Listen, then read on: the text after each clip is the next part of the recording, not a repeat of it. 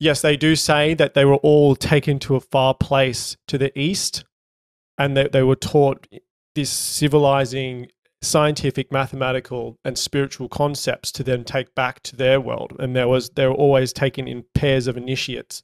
So they're priests and things, and this was the same. They would meet at these places. At this place, one place is believed to be Göbekli Tepe in Turkey, and that was at 9000 BC. And then the other place. Today's conversation was with Fundamental Frequency, otherwise known as Lewis Parker. This is a mind-blowing conversation. If you really want to understand some really deep technical information on advanced spiritual and scientific principles, some advanced technology, ancient history, this is the episode for you, all right? So check out below the bookmarks if you want to go to a specific topic. Otherwise, I think you'll really enjoy the whole thing. And if you do get some value out of this, check out the Patreon. I mean, I'm just saying, but let's get into it. If you're already going to get into it, we might as well hit record. So, okay. Yeah. So I was just asking you, who is Laird Scranton? Because we were having a conversation, you were talking about him. So who is he? Laird Scranton is a legend, to put it simply. But he, so like to give everyone a background, he is a comparative cosmologer. That is his line of work. He actually started off in IT, like he was a software engineer for a long time. And so he has this natural ability for seeing codes and understanding languages and sort of connecting the dots in a way that most brains don't, don't put things together. So that's his kind of foundation that he comes from. And then he started to look into ancient cultures and understand how all of them connect to each other. That's kind of like the whole, his whole ethos is that all these ancient cultures connect to one another. They all come from a central teaching place. They all know were taught the same knowledge, and it's just assimilated and it's sort of distilled down into their own like sort of, unique ways of taking the knowledge. But if you look at like the yogic philosophy, Buddhist philosophy, Egyptian, like you can go through basically all of them, and they all are saying the same thing. The Tao, they're all saying the same thing in a different way, basically. And so he looks at why that is by understanding language, symbolism, their practices and traditions, and also cosmology. So how they looked at science, how they taught science, how they put that into all of their practices. Basically, the way that all this information was taught, they were taught such advanced scientific concepts, but it was built into it was built intuitively into the way that they lived. So the way that they would plow a field, or the way that they would conduct certain practices and rituals, were reflective of larger processes at a cosmological scale, but they're also reflective of like the way the atom moves, or the way that electricity or magnetism behaves. It's really, really quite fascinating. That's what he's kind of dug out through studying this one tribe. Specifically, the Dogon tribe in Africa, he looks at because he believes that they have the most intact foundation for cosmology and science. That kind of, you can see their language, they have symbols that come from ancient Egyptian, they have symbols that are Sanskrit, they have symbols that are even like Asian, and they have symbols and parts of their language that are Maori in New Zealand.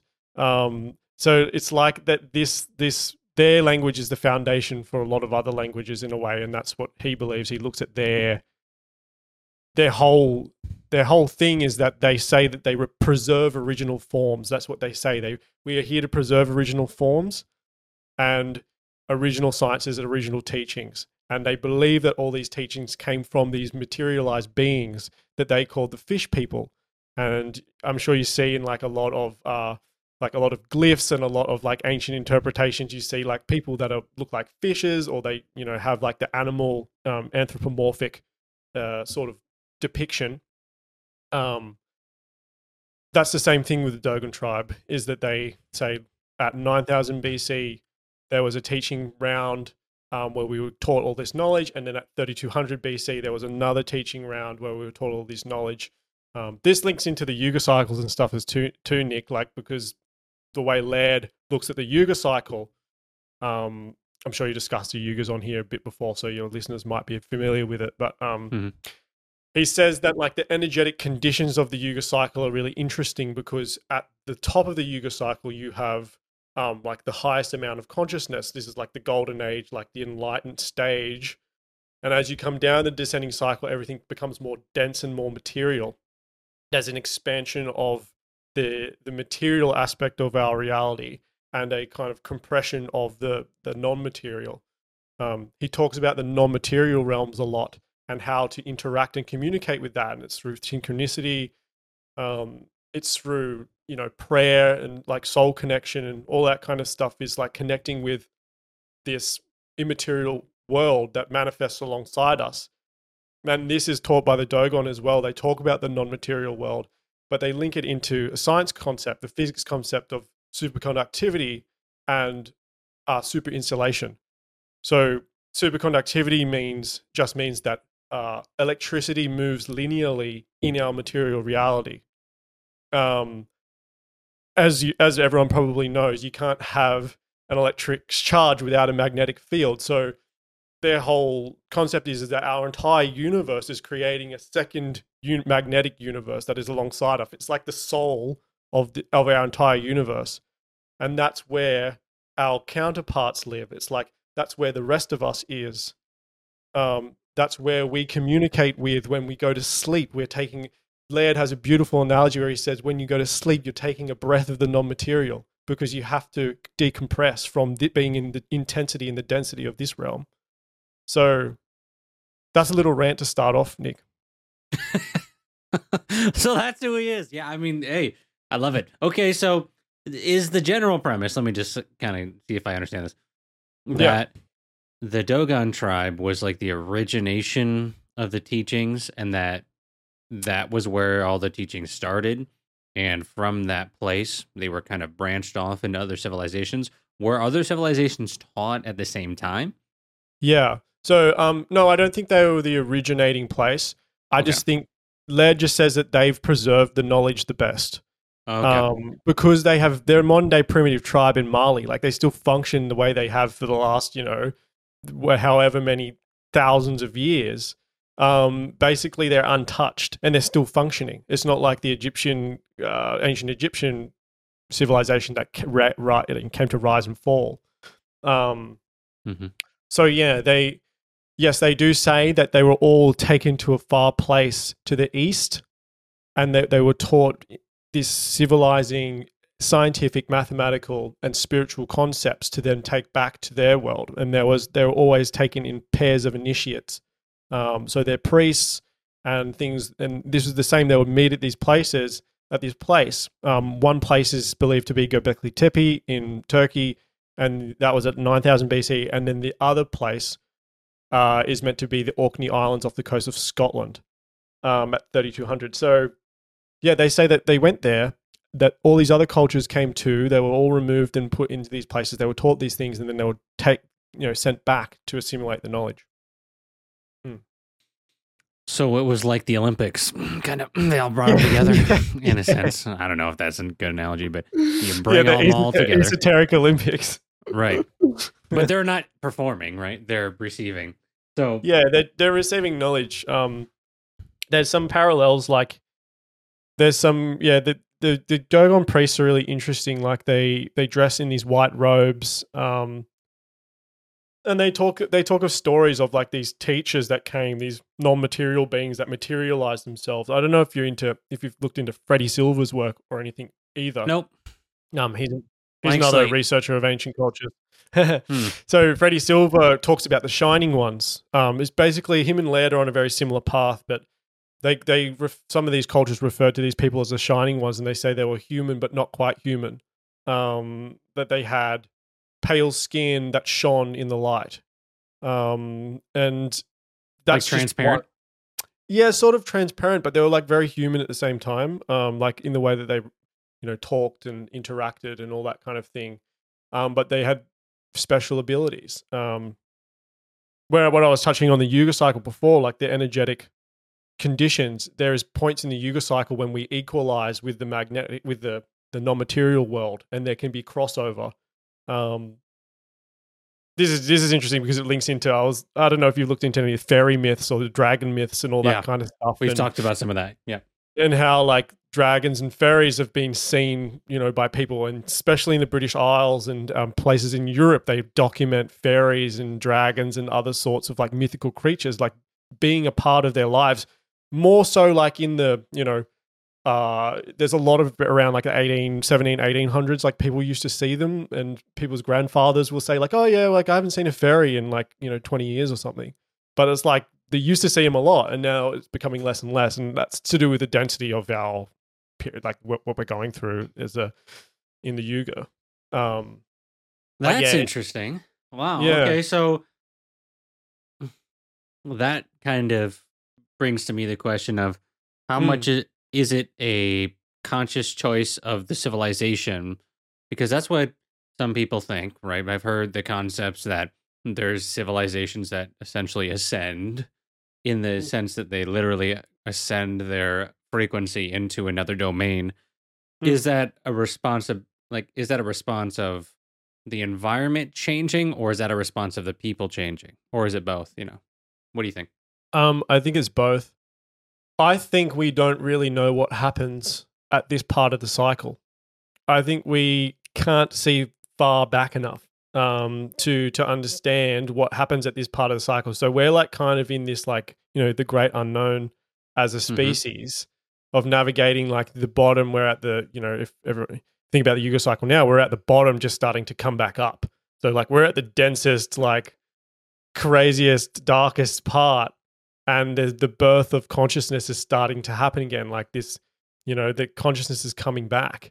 I think when it's my like inkling that some of these ancient cultures were able to ascend themselves because they were able to go on the previous like incarnations or levels up that the Earth had, because the Earth also has cycles. It goes through its own cycle. I don't know if you looked into the work of Rudolf Steiner or Gurdjieff or anybody like that, the Western occultists and esotericists, but especially Gurdjieff says that the Earth has its own cycles that it goes through, and everybody on the Earth, like they talk about the archangels, and the angels and the archangels are 2 steps above human beings, and the angels and the archangels have both been here on Earth in previous cycles, and they've gone up, and now they live at a higher plane.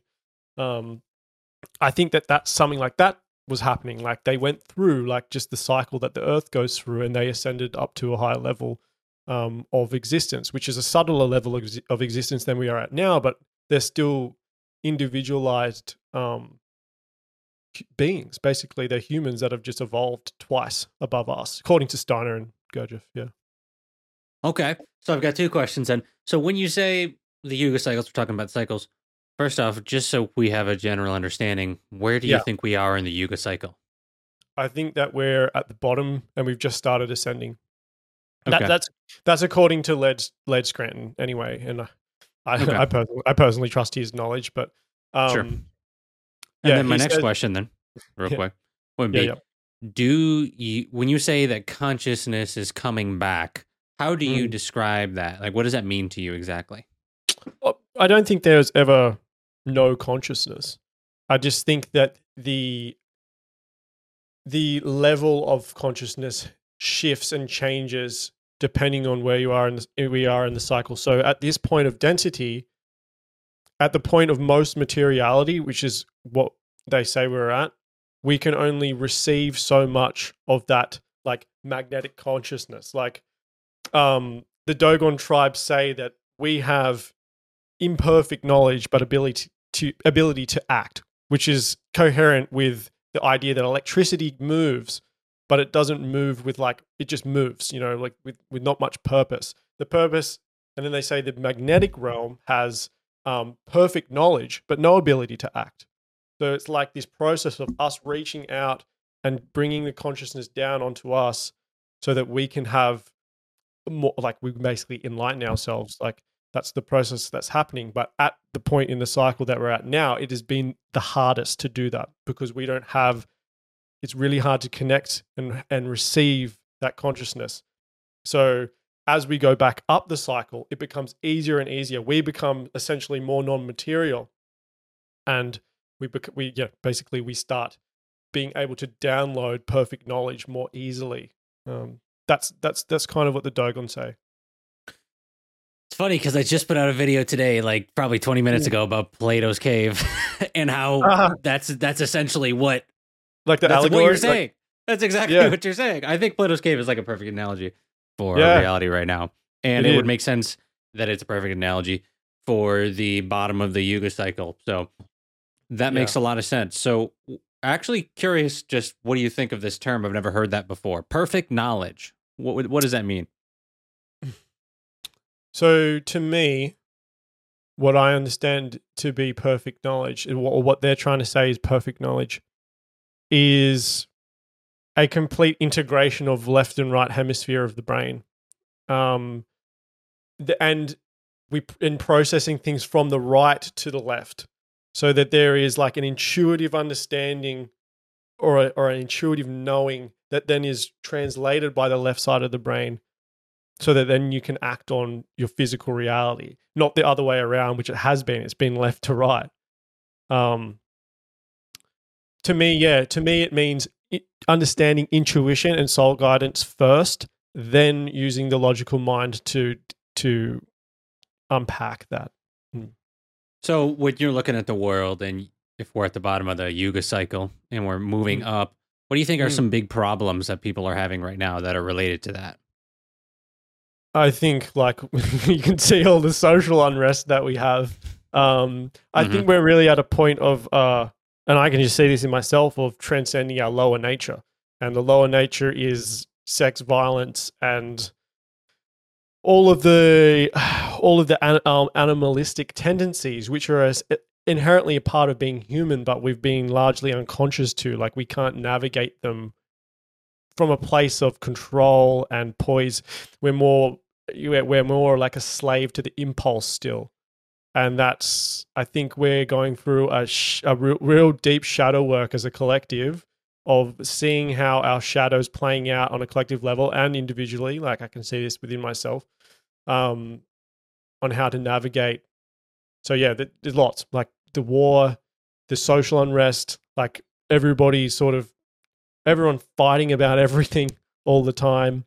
They're just some of the themes of this period. Like, we're really working stuff out. Do you know how long this part of the cycle is? Off the top of your head? Curious. It's thousands, right? Thousands of years. Do you mean the unrest, or do you until when? Or you just mean this expansion? Well, they say that the Kali Yuga part can last for, a couple hundred years of like unrest. Okay. Yeah, of unrest.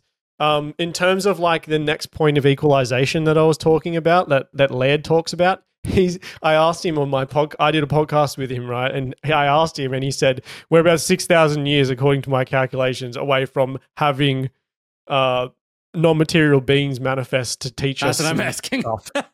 Yeah, so we're about 6,000 years away, apparently, according to him. But they also say that time speeds up exponentially as we become more non-material, because time starts to act differently. Like, we're not so bound to the physicality and electricity of this realm, which is linear and clocked.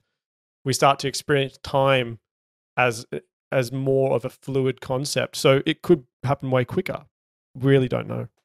All right, I interrupt the special broadcast here today just to give you our sponsor today, which is Universe the Game on Patreon. Yes, we have a Patreon, and on the Patreon, we go into 12 months of different topics: why the universe is a game, how it is a game, all the evidence, science, spirituality, ancient history, a lot of the things we talk about here. If you're getting value from the podcast, check it out. I think you'll really enjoy it. Otherwise, let's get back into the conversation, I guess. Sure. Yeah, I'm thinking about gravity, and maybe if we have less gravity, time will pass quicker. It's just like, the concept that this just hypothetical, right? The concept in, one of my favorite movies, old one, but Interstellar, he's on a different planet. A lot of people remember this. He's on a different planet, and time's going by way faster. Maybe through the kind of rising of consciousness on the planet, that we're going to become more aware of these primal instincts, that when humanity's level of consciousness raises, that in turn will raise the level of consciousness of essentially the entire planet, which may kind of give us a sense of we're moving quicker. We can almost speed up time because maybe there's less of that. I don't know. I've heard terms spiritual gravity be mentioned before. I've heard that in the Law of One. So that's interesting to contemplate. How would that like work out from a physics standpoint? how does time go faster? So that's interesting. I think well, time goes fast from a physics standpoint. Time moves faster on the quantum scale. Like if they block time, or they measure electromagnetic frequencies in blocks of 10,000. So, for example, like the quantum world or the realm of atoms and particles moves at 10,000 times quicker than what we are existing at. So, but for example, if you were to shrink yourself down to that level and exist at that level, it would seem normal because you would be existing there. So it's like it's all relative to like where you're existing at that point in time. And you only experience a point of time because you are slowed down. And this links into your simulation theory stuff. You're slowed down to the point of basically single-pointed electricity. So that's sort of understanding, like I always filter things through the electric universe theory and plasma cosmology. And that says that electricity is the dominant force in our realm. It's not gravity. It's the electrical force. And the electrical force links everything together. And when you understand that everything is, the electromagnetic spectrum is waveforms, and that we're immersed in plasma and ether as a fluid, the electricity has to move at different speeds through that medium. And then we experience reality as physical because we're slowed down to a specific bandwidth of frequency, basically. Woo! It hit me while you were talking. Just mid-sentence, the thought hit me. Okay, that's pretty wild. Now, I'm going to say kind of what came to me while you were in there. So, what if, one of the big things we've been told for a long time is the faster you move, the more time changes. Is that correct? Have you heard about that? That yes. People were talking about how you would go faster, essentially. Yeah. No? Okay.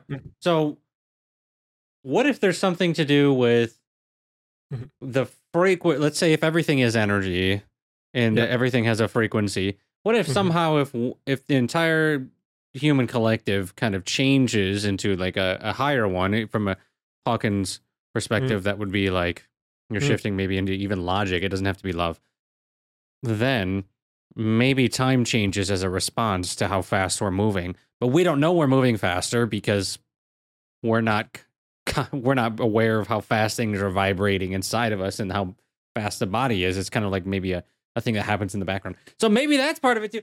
I kind of like yours better, but who fucking knows? So that's a really interesting thing. So yeah, I haven't talked about the Dogons before on here. So yeah, man. I'm glad we got to talk about that. And I would be happy to connect you to Laird at some point, because I think if you got him on here, he would just blow your mind, and he would just talk for an hour straight. You wouldn't have to tell him anything. He knows his work. He knows his work so well. He's such a sweet man as well. Like he's just so genuine. He just does all this work on his own. He's written like 10 books. Like he's amazing. How do I not know about him, man? I gotta look into. Yeah, give me a contact, because I'd love to have him come on and just spit and just let her rip on the nature of reality, because that's what I really feel like happens best. I mean, Robert Grant did the same thing, and it was just like boom, and everybody's like, yeah, that podcast is the most viewed by far, and it's like I barely said a word, and I think those are some great episodes, and I love it. And if it's really engaging, you can tell when people. I've had people on, I'm sure you on your podcast as well, have had people on where you're just like, yeah, they're kind of full of it.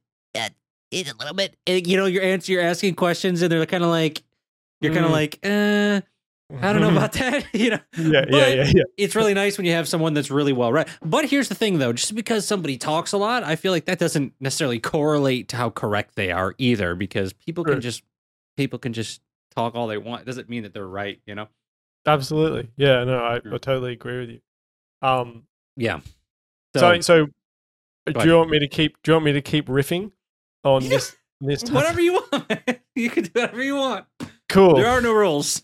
So what was coming through for me as I was talking about electromagnetism there at the end is just for your listeners, like my area of expertise is sound. I'm actually a sound engineer, and that's what I studied at college. And um, so for a while there, I worked as making commercial music for like ads and digital marketing and things. And I wanted in my early days, I wanted to be a rock star.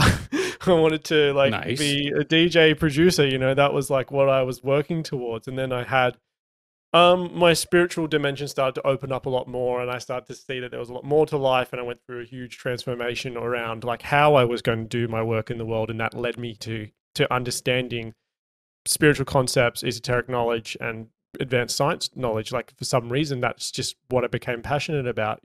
I think that happens to most people that are on a spiritual path. They start to get invested in how the nature of reality, because they realize they're feeding back with reality when they're like, that's the universe learning about itself, right? When you're in that feedback loop of downloading information. Mm-hmm. So to talk about sound a little bit and how it links into all of this, sound is a beautiful um, indicator of the nature of our reality. And we see that through cymatics, as it shows us like how everything is fundamentally geometry. And Steiner called it the etheric formative forces. So basically, cymatics, looking at sound, it's showing us that sound is actually three-dimensional. That sound is, and all electromagnetism for that fact, it is three-dimensional bubbles that emanate. So it's not so much like you see sound graphed as like a sine wave, as a 2D sine wave. That's not the reality. The reality is that as I'm speaking to you now, there's three-dimensional bubbles of geometry just like emanating out. And so through cymatics, I'm sure everyone's seen cymatics. If you haven't, obviously look it up. You can see the inherent geometry of frequency. And that gives us a huge insight into the nature of all electromagnetism, which is our entire reality. So it's showing us that basically everything is geometry, and it's the brain and our linear point in time that helps us construct it into the reality that we see now. And in the human hearing range, we hear from 20 to 20,000 hertz, which is not very much, but there's like, an incredible spectrum of sound there that's available, and electromagnetism. Some scientists include sound on the electromagnetic spectrum. And I would be a proponent of that too, because I can see how sound interacts through sound healing practices and sound therapy practice. Sound interacts with the electromagnetism of the body really, really well. So to come back to the concept before of I was talking about plasma, basically your aura, your energetic field, is a giant plasma bubble around you that's being created by the electric charge of all your cells and organs and your nervous system. And so when a traumatic event or some sort of event happens to you, you create an electrical charge in response to the event in your nervous system, which then stores the information of that event in your field for you to reference. You hold your memories in the field around you. You don't hold them in your brain. Your brain is just receiving the information from your field. So with sound therapy, we can go in and basically use what happens. So just to give you an example, what have you heard of sympathetic resonance before, Nick? Mm-hmm. Mm-hmm. Have you heard of the concept of sympathetic resonance? So when two energy fields or two sound fields come into contact with each other, they start to sync up. Yeah. So if you've got static in your field, which is reflecting a traumatic event, which therefore is stopping electrical flow from flowing through your body, that's what's basically ruining the geometry of your field, so that you can't be as vital as you want to be. You can use something like a tuning fork, which is the basis of biofield tuning, Eileen Day McCusick's therapy model, which I think is amazing.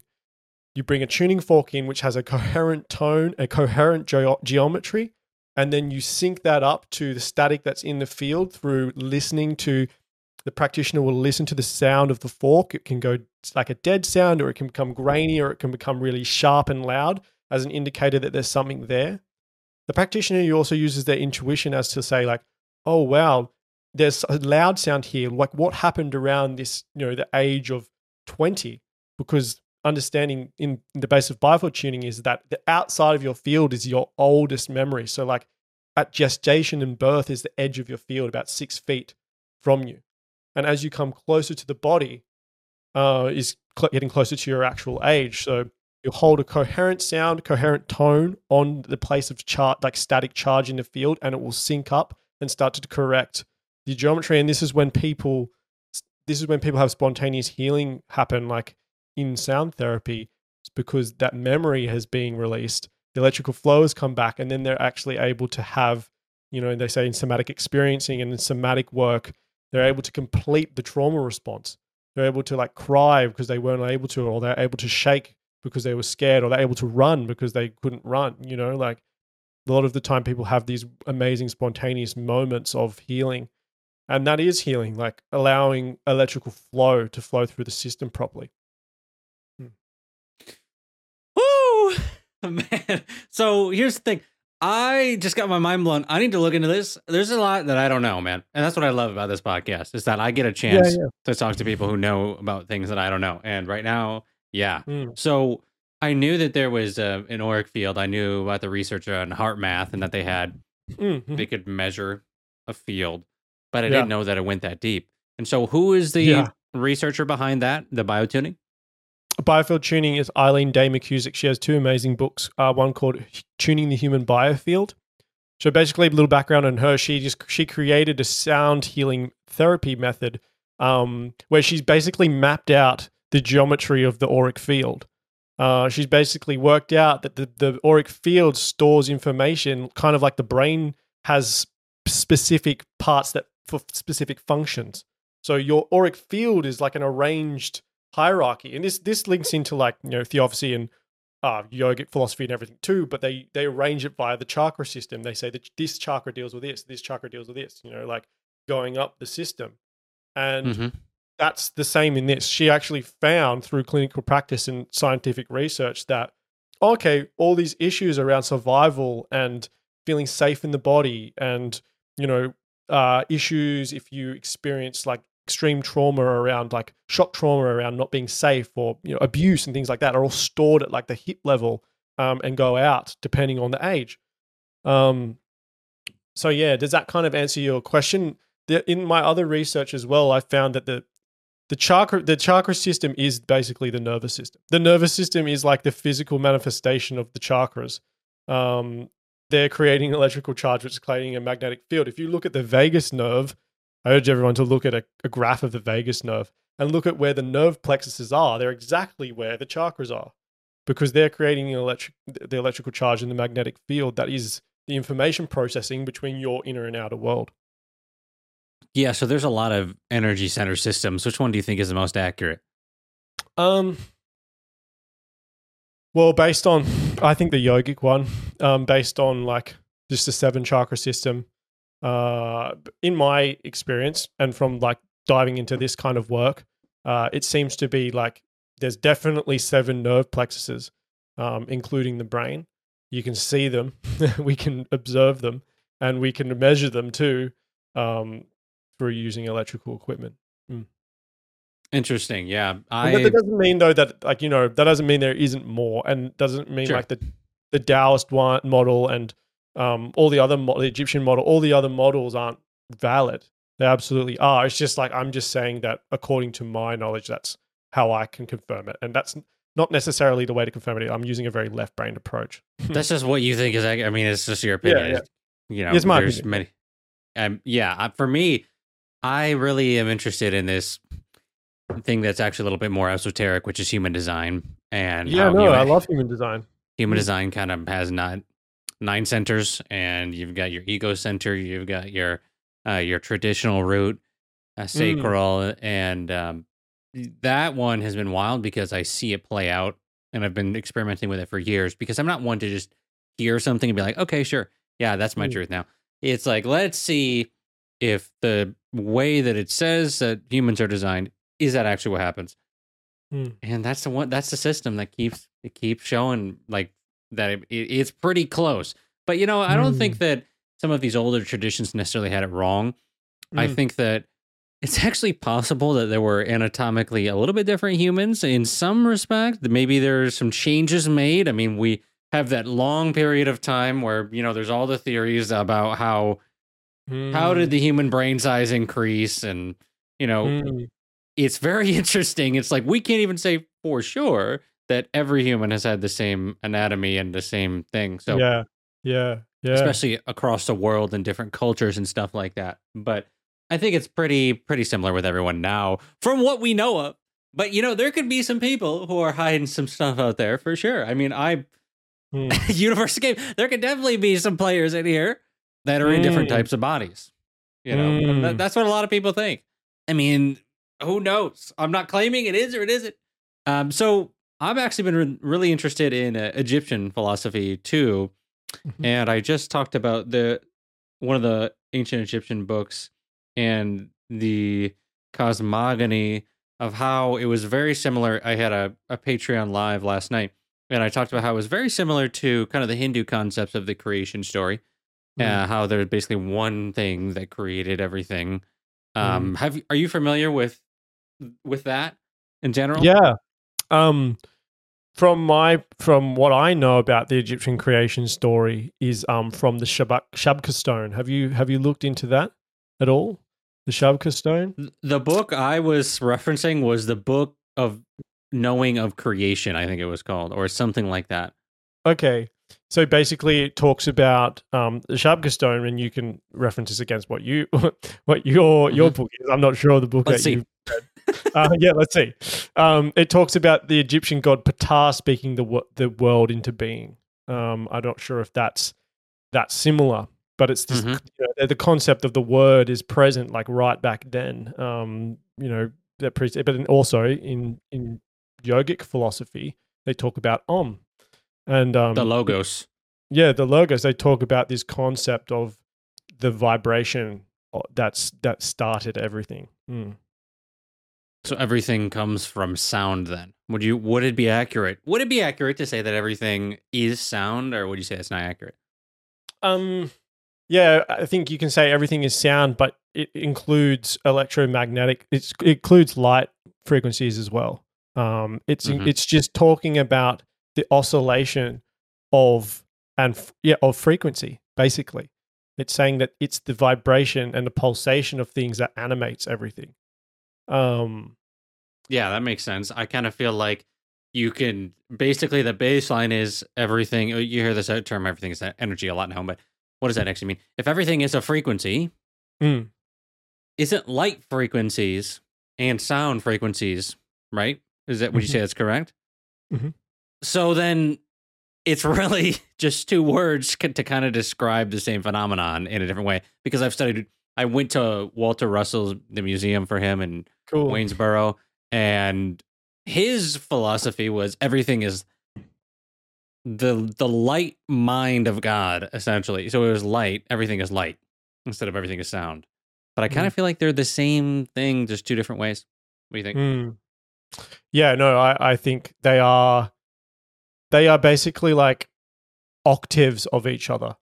So I'd say that light is a higher octave of sound, just because sound is more dense. It has a physicality to it. Like in our realm, sound is like basically the pressure of the plasma in the air and the ether and what we call air molecules.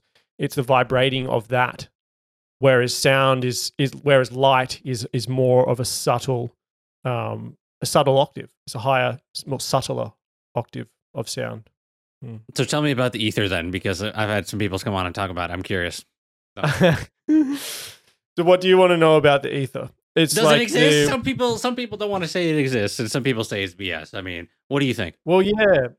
Well, we have to look at like why it was thrown out. Like, we got to the early 1900s, and all of a sudden we'd been already had an etheric model for a couple hundred years, or at least 100 years before that, and we'd made some incredible advancement in electricity through Tesla's work and Faraday and all of those amazing scientists of the 19th century.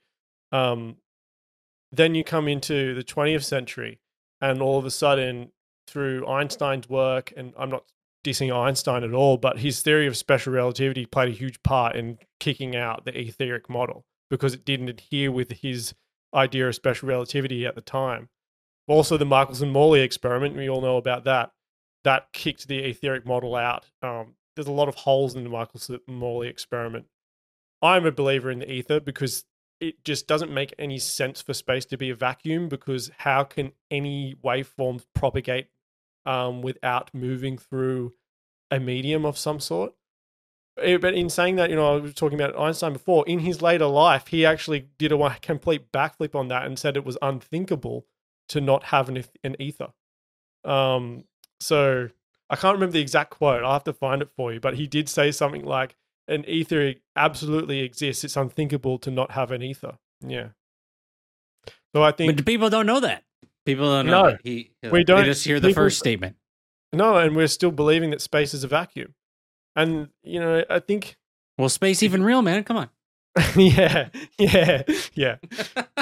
You can that's you've taken this in a very different direction. The response, yeah.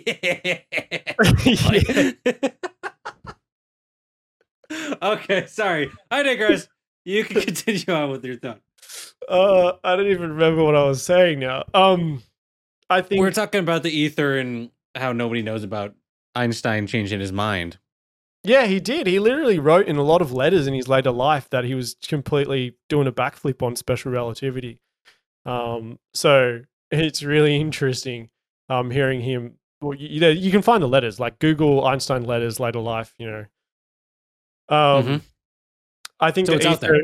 Yeah, the ether. So if you're thinking about like the states of matter, we're talking about states of matter. So you have solid, liquid, gas, plasma, ether. And we've thrown out plasma and ether over the last 100 years because no one understands how they fit into everything, or it didn't adhere to some scientist's model that they were trying to push forward, and so it got chucked out.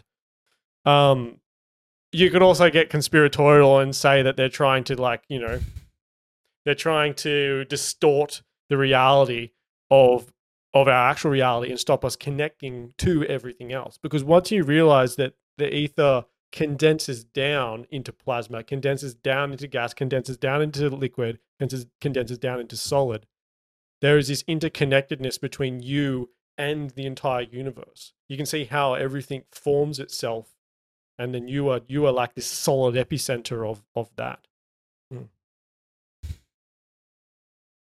So it's almost like by stopping scientific advancements or really discovery. Consciousness. They've inhibited the expansion of consciousness at the same time. Like, you think that's a byproduct of materialism in general? Yeah, I don't think it's completely conscious. We were talking about the level of consciousness that we have at this point in the cycle. I think most of the issues that we have are just due to our unconsciousness. It's not really like there is some obviously like nefarious activities going on, and that's just hard to ignore that. But there's also like a great deal of unconsciousness, whereas we can't connect the dots properly. So it's almost like making the argument that it's not because we have the nefarious things, it's because we're not smart enough to see through it. Yeah, I think the nefarious tendencies naturally manifest because of the lack of consciousness, and that kind of is in the Law of One too, right? Like, I know I listened to a lot of your episodes in the Law of One. It was really good, and yeah, there's like when there's a lack of consciousness, everything's more dense, and that's where like these dark forces tend to ruminate, is because there is a lack of love, or you'd say that there is less love. You know what I mean? There's the choice here. There's like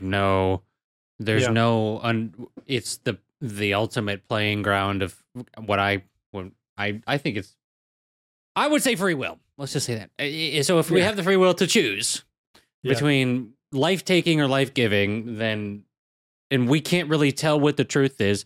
There's been many mystics who have said the problem with humanity is the biggest problem is that humans can't tell truth from falsehood. And so that's maybe a part of moving up in the Yuga cycle then, right? Being able to tell what's true and what's not. And then also, take it back to Plato's cave to be able to tell what's a shadow and what's not. Yeah. And what's worth it to focus on, because it's almost like today in our society, we start promoting ideas, especially to men. This is what I see.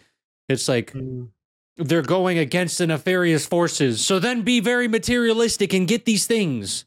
It's like, wait, you're still playing their game. The point is to decide I'm not going to play that game anymore of materialism, because that's actually just a shadow of the actual reality, which is beyond getting these things. There's a state of being beyond it, but there's also truth about what's actually happening. And I feel like you can't see that if you're so narrow-mindedly focused on, which I have been in my mind, and plenty of times, I'm so focused on getting things that I'm like, wait, why is it that I want these? Because they're not inherently bad. That's a video I kind of made today. Nothing's wrong with it, but it's that when you need it, right? That's essentially the point of Plato's Cave, is that they need it. They need the shadows so much that they will not leave. And so I feel like, we're kind of getting to a point where we're coming out of that, So I feel that we're at a point of realizing what is a shadow, and then we're at the point of realizing that we can turn around and see that the entrance of the cave leads to some light up the other side, and then we're emerging into what actual reality is. And that actual reality, I think, looks more like love and connectedness rather than like this dog eat dog mentality of trying to the hustle and the grind mentality that we're all in at the moment, of trying to acquire more and more material abundance. I've had a few like shifts around this in my own consciousness lately, Nick. It's interesting that you bring it up. Is that like for a time, like I was really addicted to the idea, like, oh, I have to become abundant, I have to make this much money or whatever it is, and through like not reaching those goals, I realized that like I'd never be satisfied in trying to continually reach like a goal that's outside of me. It's like you have to find your acceptance of where you are and realize that you're abundant inherently. Yeah, that's interesting. For me, this is how I look at that. For me, it's not necessarily an acceptance of what is. I'm not really focused on that. It's more like I'm accepting that the environment doesn't have to control how I feel now, presently, because I don't want to necessarily say, well, I accept that my life is shitty, or it's not, my life isn't shitty, but I'm saying in the past is what I would think. My life is in a bad place. I'm depressed. I should just accept that at this rate. And it's like, no, I'm not accepting that that is there. I'm accepting that that's one way to look at this, what's happening in my life. Once I kind of shift the way that I'm perceiving the present moment, then I can be like, okay, well, these are the objectives and goals. And if I can daily say, I have put in what I feel like is the effort or work to change my perception, and then also my actions to kind of be in that. It's kind of like if I'm playing a game, right? If I'm playing a game, then I'm going to be able to see, well, this is the end goal of the level, is to maybe help the world in this way. Maybe I want to travel around in an RV or do some shit. And so it's like, well, but I can still enjoy this moment. I don't have to accept that I feel like shit, but I can change that. So that's kind of what's been helping me recently through a lot of things, you know? I think that's really accurate. I might not have explained it the way I wanted to, but yeah, I was trying to say what you just said. That. Yeah. That. Just scratch that rest of that. Yeah. But no, I feel it, man. You know, literally. Some of the really interesting things about you, though, is that you've got a lot of knowledge of these ancient cultures, which I want to try to get to at some point and actually go. You can't go there. I mean, time travel, yeah. I mean, that too. But what I'm more referring to is like, I want to go to what the remnants are and see what it's like there, because I think in the West, especially where I am, you start to really see that you think that this is the only way to live. And I think that Mm. that's why a lot of people go over to Eastern cultures and they're like, oh, you don't have to live this way. Mm. This is not how, I have some friends that went over to India and they're like, wow, this is a spiritual based culture. Yeah, it's a little bit, not as technologically advanced in some respects. Yeah, Mm. it's more difficult to drive on the roads because they're crazy. But Yeah. like you still have this sense of like what you're saying, the sense of I'm connected to the other people here. Mm. People are much nicer. They actually do seem to care about you versus what we seem to find now is that people are just like what you said, trying to get ahead. Mm. And maybe we'll have some people come down and teach us. Maybe we won't. Who knows? But I think a lot of us are starting to realize, and I feel like there is enough access with the internet that Mm. we have the knowledge. It's just about, do we have enough people who will disseminate the information in kind of a time period where you kind of have to stick your neck out, That's what we're doing Mm. here a little bit. Some of these concepts that we're talking about are not accepted by certain people, Yeah. but yet that's really how society moves forward, isn't it? You propose that these are ideas, then what's the evidence? And you keep going. That's right. I don't know if you are familiar with the concept of like Joe Dispenza's concept of consensus reality and sentient reality. Like, have you heard that A bit, before? yeah. Yeah. So like at the consensus reality, which is like the level of the ego programming, like I can get all upset and fearful and worried about talking about these types of things as to like how my images or going to be how am I going to be seen, or are people going to talk about me, or am I going to be judged? But from the sentient reality, which is like the soul perspective, it's like, no, this is the way I am loving everyone, is by spreading this knowledge and these discoveries that I've made within myself that have lit me up, you know, and so that I'm sharing that with the world, and that's the sentient reality beyond the consensus reality. Wow, yeah. I mean, that is what it is, right? Yeah. Because there is definitely a way to look at it where you're like, damn, the science community is going to try and shit on me. Yeah. Yeah, it's I What do heard something really really good the other day, and it was a man. He was talking about, I forget his name, and I feel bad that I forget his name. He's like a relationships coach, and he's one of those like super deeply embodied masculine dudes, and it's like, something that I go, wow, like I hope I can be that, like that stoic and still one day. But he was basically talking about Christ, and the crucifixion of Christ is like a metaphor for everybody basically chasing their dreams. Like you can't gain or be reborn into Christ consciousness without going through your own crucifixion of basically like putting your neck out there, like you were saying, and dying on the cross of your own expansion. And then, yeah, you come out the other side basically untouchable. Mm. Yeah, how I kind of look at that is, listen, Mm. nobody's Mm. going to remember what our names are in Yeah, a that's thousand right. years.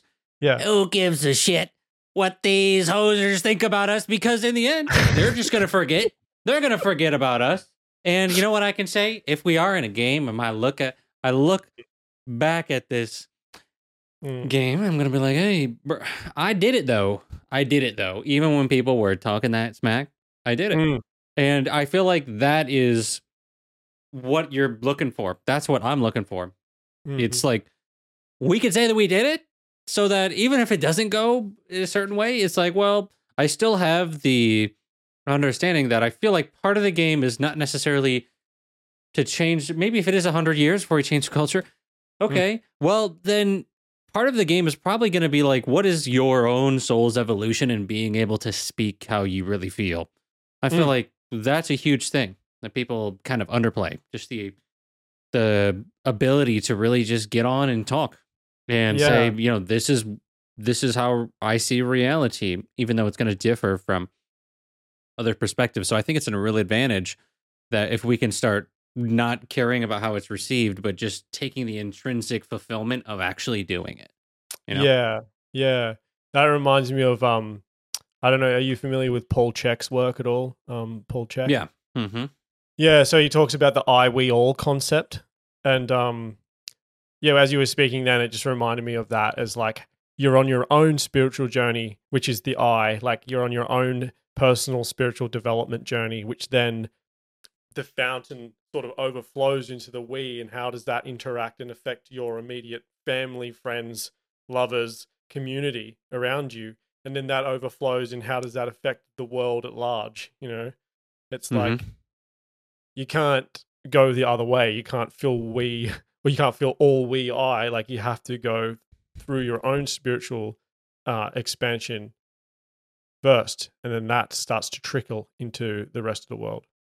Yeah, just imagine with me for a second that the design of the game is that Mm. you have to get mocked, and that's how you complete the level. You have to have people judge you. It's like Yeah. that's how you complete the game. So all these people are like not sharing their truth because you're like, I don't want to have this happen. But then imagine that you get mocked your whole life and you're just saying how you feel, and it's just it is what it is, but you really feel like this is the truth, and it ends up actually being the truth. And then you get out the game, and then what people might call spirit guides or angels is in different cultures, whatever it might be. Archangels, right? You were talking about earlier. Yeah. What if they're just like, nice, you actually completed the game this time. Way to go. And so that's what I think about sometimes. It's like all this shit that I have been worried about in the past, and I feel like it's just part of Joseph Campbell with the hero's journey. It's just part of all of it, Yeah. not knowing what's going on, kind of starting to figure it out, being like, okay, yeah, sometimes we might be full of shit, but we're trying, and we admit when we're wrong, which I think is important. Well, I do. I don't know, but I can't speak for you, but I'm saying I try to admit when I'm wrong for sure, and I have admitted when I was wrong in the past. Yeah. No, I I agree with you there. I imagine if you're like, I don't admit. I don't agree. I'm always right. I kind of set you up for that, didn't I? My bad. No, I definitely agree. We need to take accountability for when we're wrong, for sure. And it's more about understanding each other's pain and finding a resolution, or resolving resolving conflict should be the goal, not being right. That's getting into the realm of relationships, but also we were talking about societal issues. Yeah. You could go so many different places. I know. I'm starting another podcast. But that is literally, that's a rabbit hole for sure, because then you can start talking about the whole facts don't care about your feelings, right? So is that how we should look at it? Should we more focus on the facts? Should we more focus on, dissolving tension? Because here's the thing: if we focus too much on trying not to hurt people's feelings or shit like that, or whatever it might be, then it becomes like an echo chamber, and we're just living in an illusion. Where sometimes I feel like even with this stuff we're talking about, we got to just come out and say, hey, you take it how you want. And it isn't my intention to upset people, but it's inevitably going to, if we're in a world where everyone has differing opinions, That's right. And I think I don't know if you've experienced this, like in the comments or anything, like where someone gets offended by something you've said, or they're getting upset. You kidding me? You can Every day. You can still have compassion for that person and understand that like they're going through some intense pain. They're experiencing pain from the thing that you've said, even though that wasn't your intention. And you can be compassionate to that. You can be like, okay, I can see how hard this is for you. And I can see that the way you're filtering your reality, that would cause a lot of distress or, anxiety for you.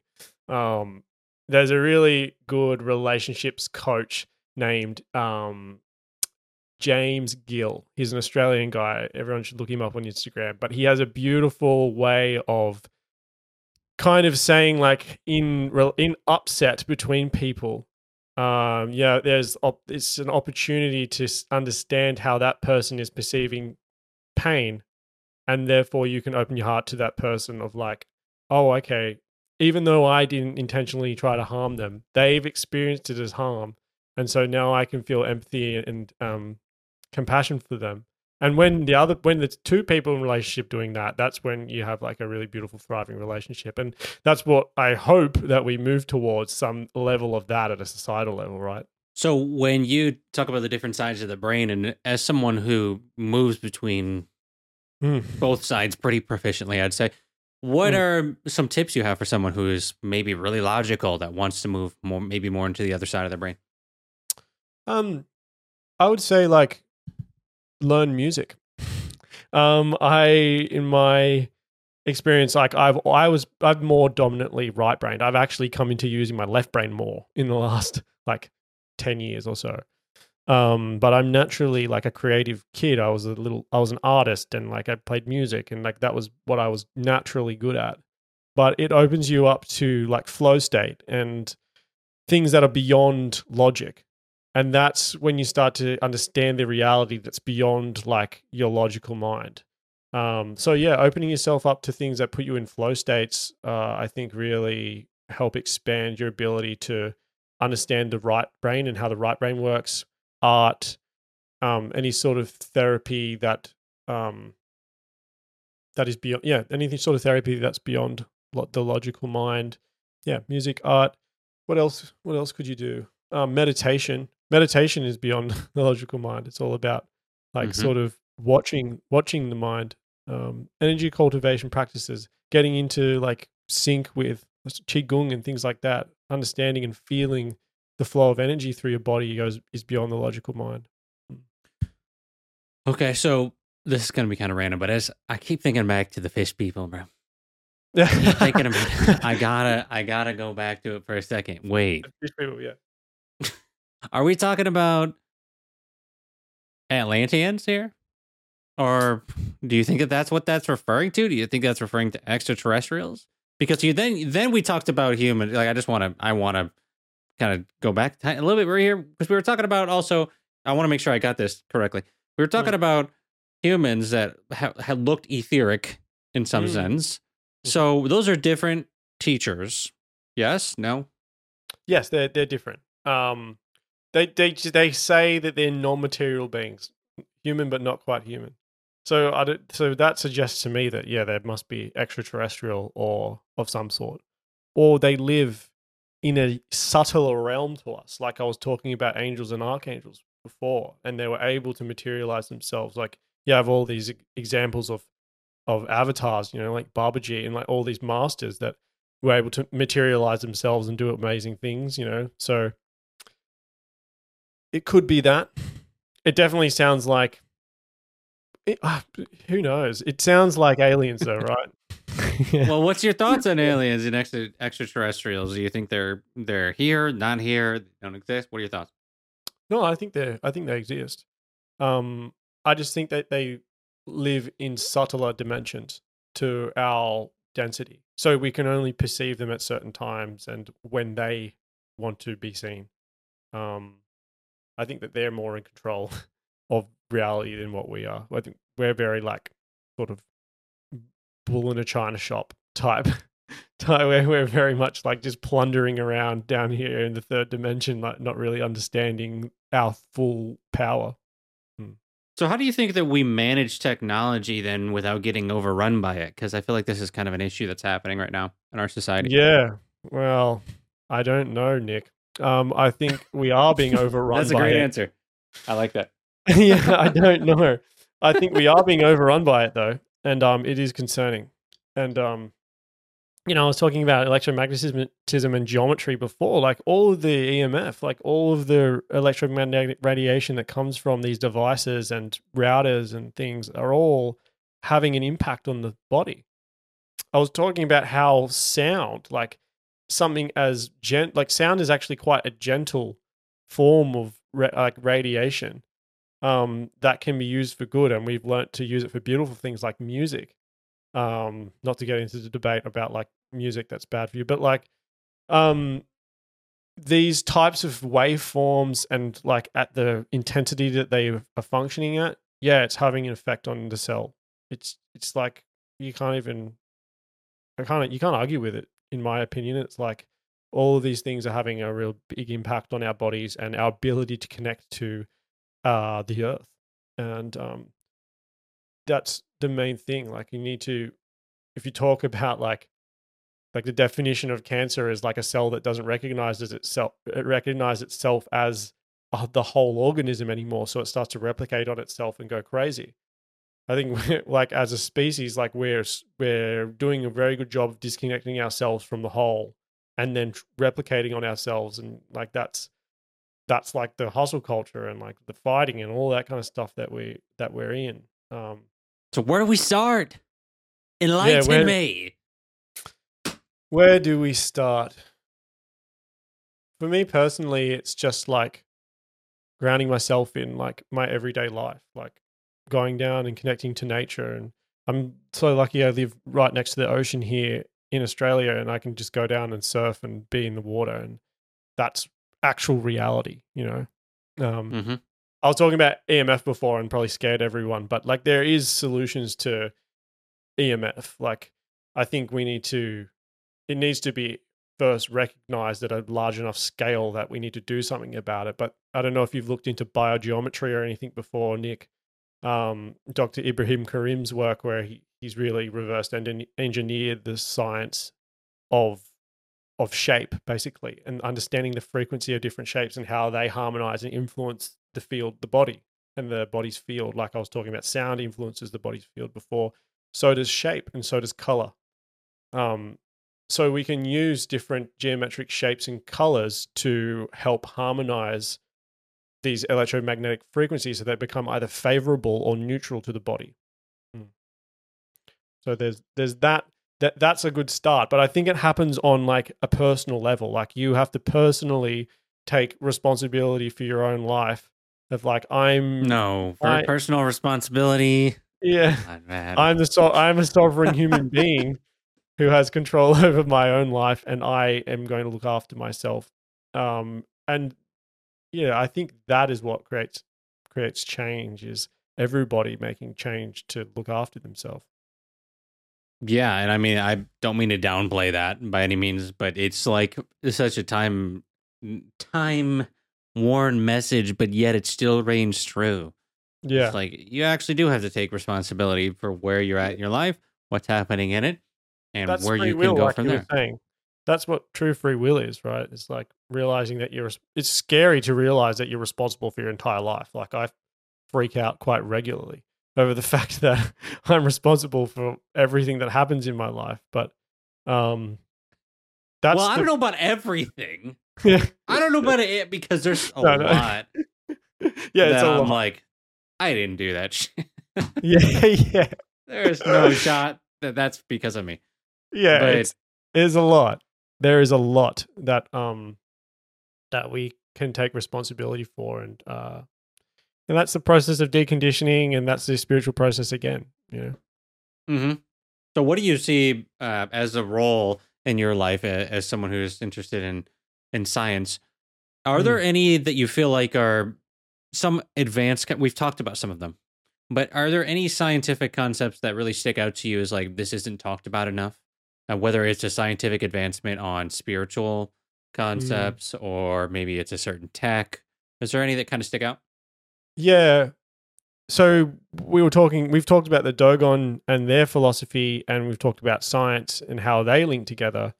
They were taught, these ancient cultures were taught science as spirituality. Like there's no separation. It's like you're connected to everything and everything else through these processes and through like, like we were talking about the etheric model before. I think in terms of science concepts, the etheric model is super overlooked, and answers and fills in the gaps for a lot of things that we're like scratching our heads around. And it's like, well, obviously because there's an ether.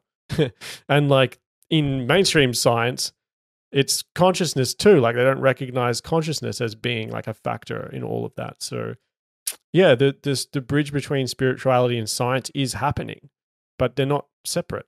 And like we're starting to see connections, but they've never been separate. It's just that we've only chosen to look at the hardcore materialistic side of it.